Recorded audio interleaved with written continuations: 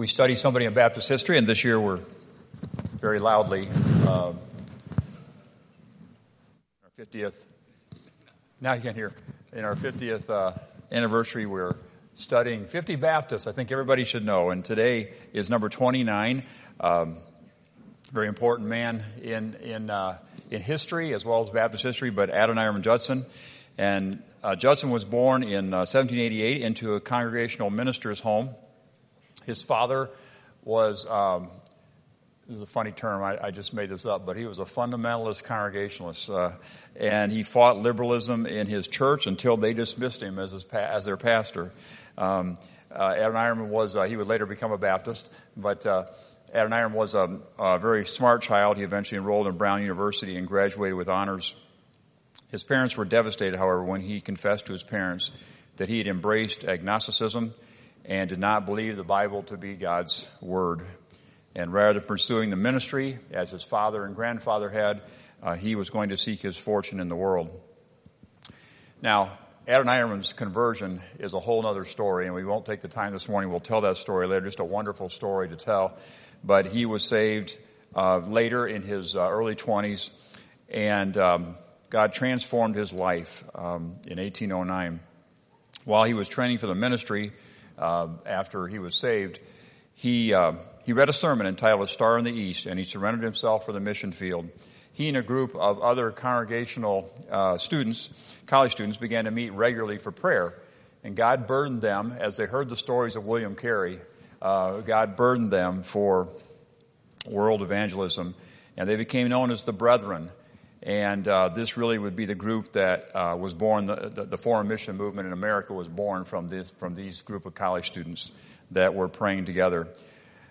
Within 3 months of his surrendering to the mission field, he met a young lady named Ann Hazelton, and she would become eventually his wife. And events happened very quickly after this. In the fall of 1811, he was commissioned as a missionary. On February 5th, just a few months later, in 1812, he and Ann were married, and on February 6th, he was ordained a congregational minister, and on the 19th, they boarded a ship for Calcutta, India, to serve in India with William Carey. Just a whirlwind of activity there. They would spend their honeymoon in the next 114 days aboard a ship as they sailed to Calcutta. And Hudson expected to be located in Calcutta near Carey and the other English Baptist missionaries. And so what I didn't say here was that Judson, we think that there's another man that is actually, George Liele, if you remember, is a former slave who went to Jamaica. He would be considered really the first American missionary, overseas missionary. But most of the world looks at Judson as the first American missionary, but we know that Liele was. But Judson would be the second American missionary ever sent out across the seas. And so he expected to be located with Carey there in Calcutta. But the thought occurred to him, because he would be so near Carey, that he might have to defend his position on the subject of baptism. Now, he's a Congregationalist. He didn't believe in what we would call believer's baptism. He believed in infant baptism. And so he began a thorough investigation on the subject of the New Testament. Very dangerous thing to do when you don't believe the truth, right? So he began this thorough investigation, and he was amazed at what he discovered. And after a long struggle, he adopted the Baptist position. And later, on September 6th, months later, when they were in India, they were baptized in Calcutta by William Ward, who was, if you remember, William Carey's faithful printer for all those years, and he baptized them in Calcutta. Later, Ann wrote a friend, and I wanted to just kind of go through a couple things here about that decision to become a Baptist, because I think it's important to see their thought process. They left New England as Congregationalists. They arrive in India as Baptists.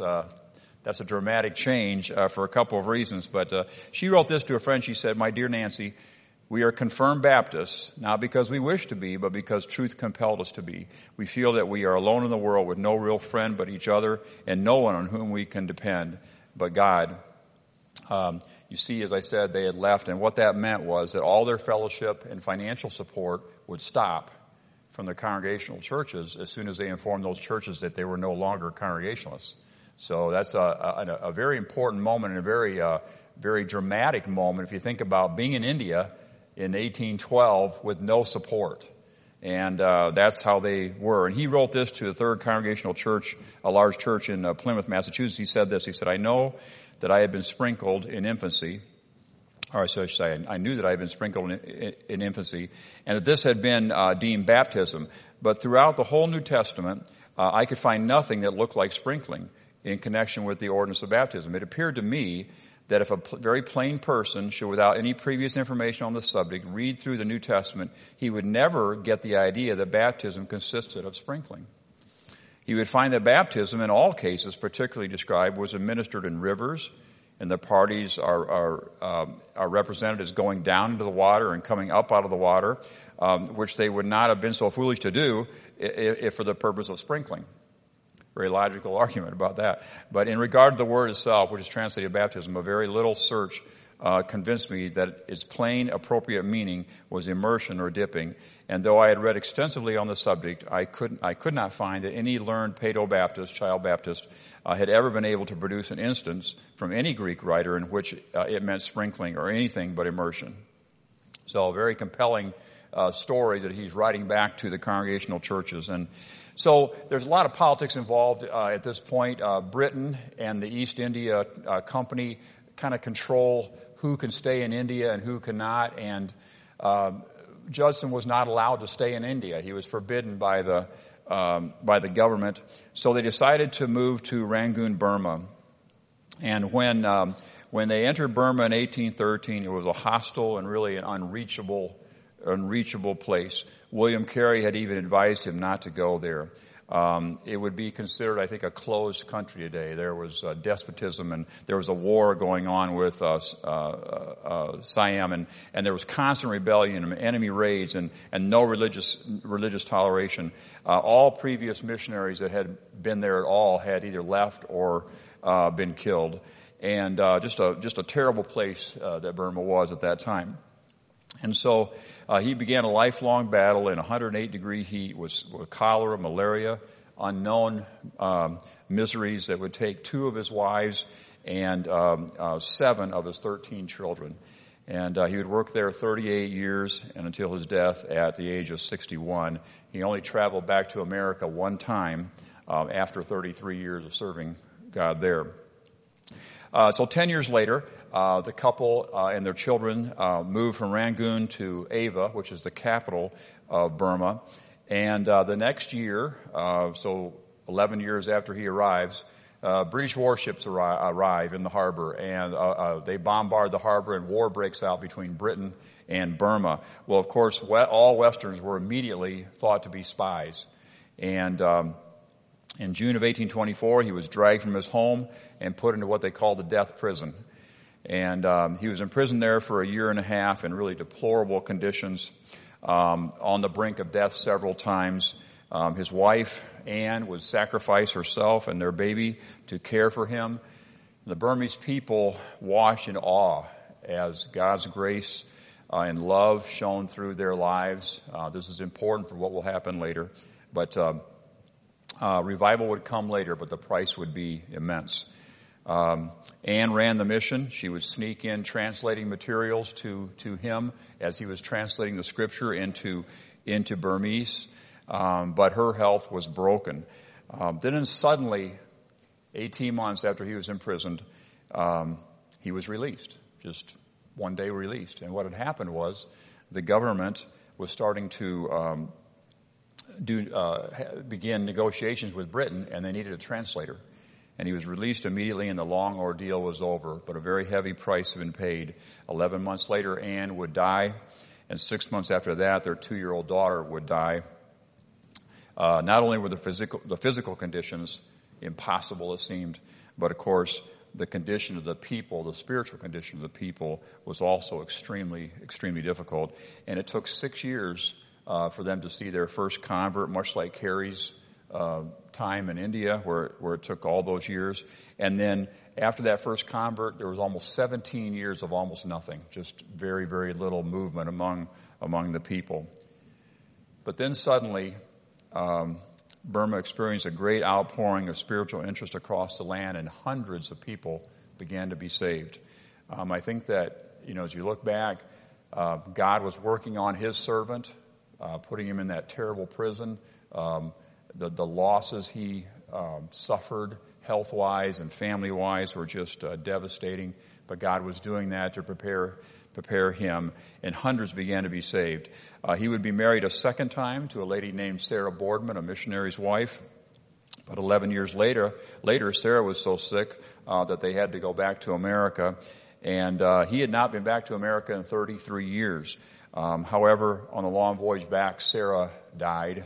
And a very sad moment in his life when the ship stopped long enough on an island for him to, by himself, dig a grave and bury his wife and then sail on to America. He would actually marry a third time to a woman named Emily, who was a very godly woman, but also a very famous author in New England. And she would give up her career to go back to Burma with Judson and serve alongside him. They had a very happy years together, but then the old sicknesses attacked Adoniram again. And his only hope was to sail to a southern island, the Isle of France, and to recover. But on April 12, 1850, he died aboard that ship as they were going to that island, and he was buried at sea. 10 days later, Emily gave birth to their second child, and she would not hear for 4 months that Adoniram had died. That's how slow the news traveled. It would take 4 months for her to hear that he had died. And she would return to America to stir up the churches about missions, and she did. But she also paid the price. She died 3 years later of tuberculosis that she had gotten in Burma. But in all that very difficult time, Judson had finished the Bible in the Burmese language. He had also published and written a dictionary. As you see, this is interesting to think about. The language wasn't even written down in many cases. So he had to actually develop the language, write a dictionary, and then translate the Bible. Just interesting how that they had to go through this time. It's interesting, the hundreds of converts the thousands of converts that he left behind, leading the churches. Today, there are close to 3,700 congregations of Baptists in Myanmar, and the country is not called Burma anymore, but Myanmar, who trace their origin back to Adoniram Judson. There was a census done a few years ago that said that there are 600,000 members of Baptist churches in Myanmar today. Most of them tracing their lineage back to Adoniram Judson. And Judson never lamented to suffering, although it was almost unbearable. He talked about this verse a lot, John 12:24, except a corn of wheat fall into the ground and die, it abideth alone. But if it die, it bringeth forth much fruit. And wonderful servant of God, the second American missionary to go to the foreign field, and the very heavy price he paid to reach that land, and reach that land he did. And I want to thank the Lord this morning for him. Next week we're going to look at his wife, Ann Judson, and her ministry there. But we want to thank the Lord this morning for him.